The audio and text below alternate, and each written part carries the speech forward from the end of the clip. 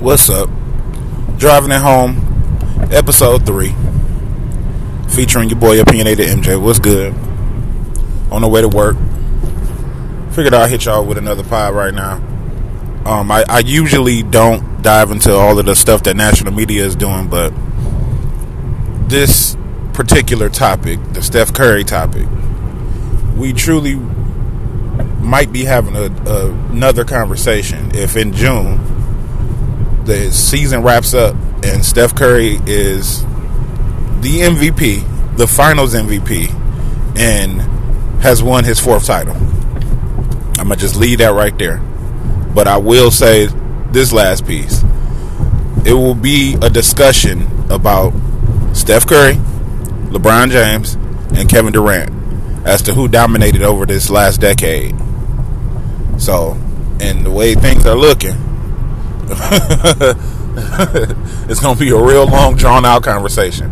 Like sort of how the GOAT conversation started for LeBron when, that offseason he was talking about Jordan against Phoenix, and, Jordan didn't even take that last shot. That's what sparked the LeBron versus Jordan debate, because I remember it spread like wildfire after that. It's like it created two different sets of fan bases, two different sets of narratives, and it basically threw LeBron into the GOAT conversation.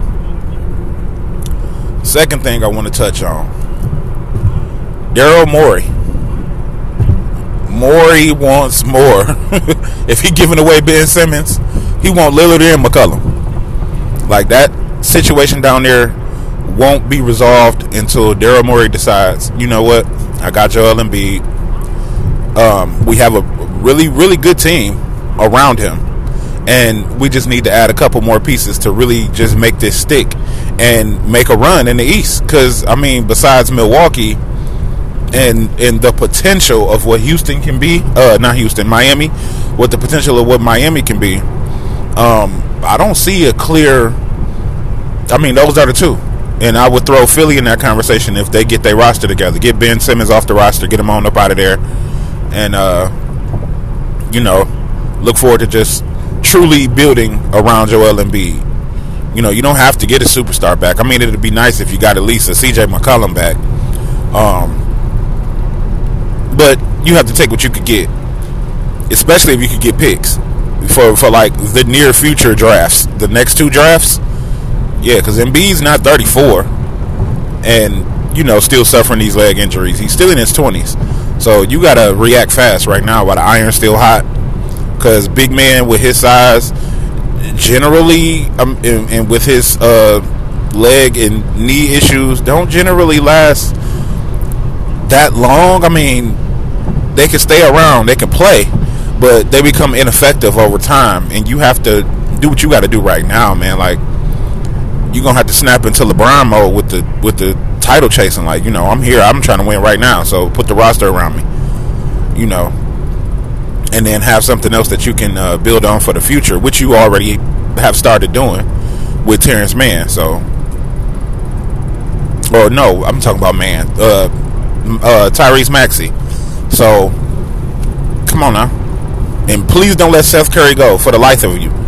Don't let him go. Dallas let him go, and they're still suffering because of it today. Next topic.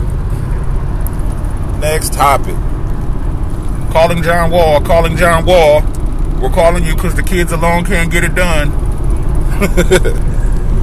Y'all calling John Wall back after y'all told him to sit down? Really, Mr. Fertitta? Was it your decision? Man, it's like Houston been a dumpster fire since Stephen Silas signed on to be the head coach. And it's actually not his fault, so please don't fire him. You come to a team where the players were Harden and Russ were still there, saying that, we signed off on Silas. Oh, we got Silas? All right, we want out. You got James Harden basically throwing the team's season. Russ got shipped out. Harden got shipped out afterwards. Yes, the Rockets drafted Jalen Green. They got Kevin Porter Jr., but they need vets. You see what happened when Chris Paul went to Phoenix. We see what happened. I read an article from one of my team members with the league and about the Wolves and how Patrick Beverley is the engine for the Minnesota Timberwolves. So, I mean, if vets make a difference, you know, we can look at the Timberwolves too right now. We can look at the Bucks that just won a championship. They ended up with PJ Tucker. And I mean, I guess you could throw Bobby Portis in there. You know, it takes vets to win. Drew Holiday. So I'm assuming that's why John Wall is being called on.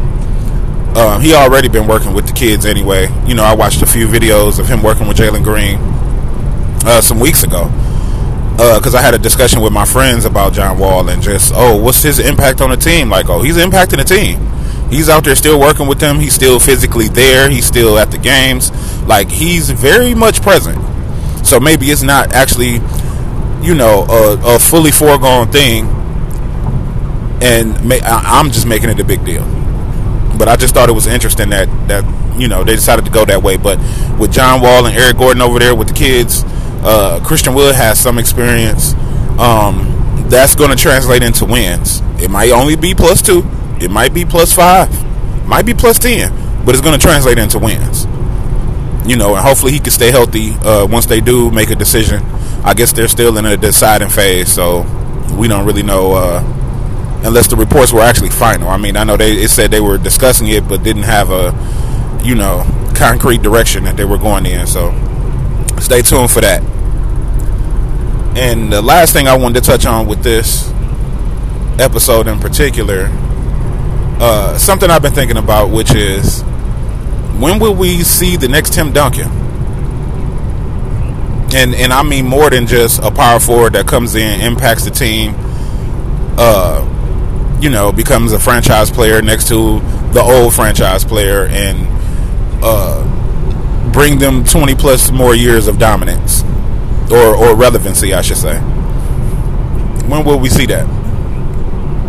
But I bog it down to the NBA and, well, the NBA body no longer goes for 3 and 4 year players, and I don't understand why. You know, usually those players make the quickest impact.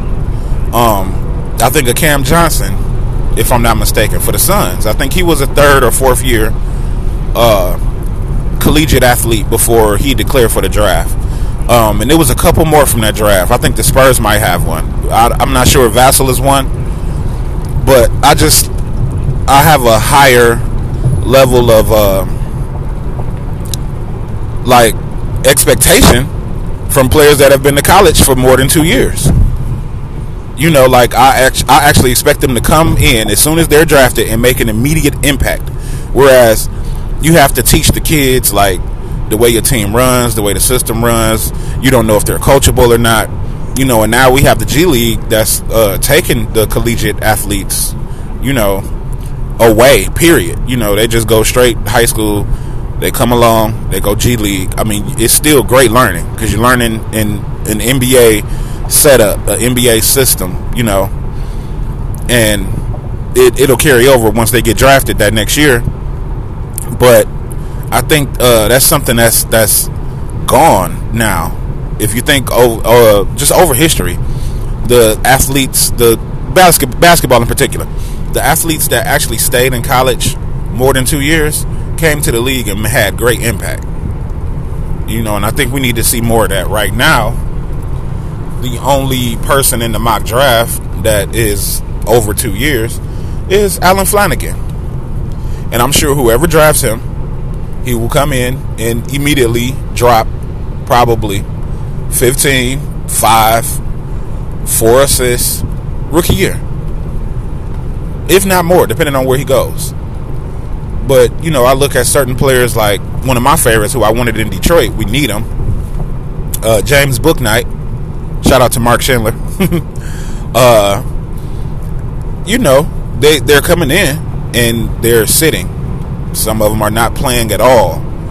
You know, everybody was looking at Kuminga and was like, well, why would the Warriors play him? It's like, well, the only way to actually get better, you actually have to play. You know, they only get experience from playing. and you bring them in that young and don't let them get acclimated to anything, and you sit them down like that, it stops their growth. It stunts it a little bit.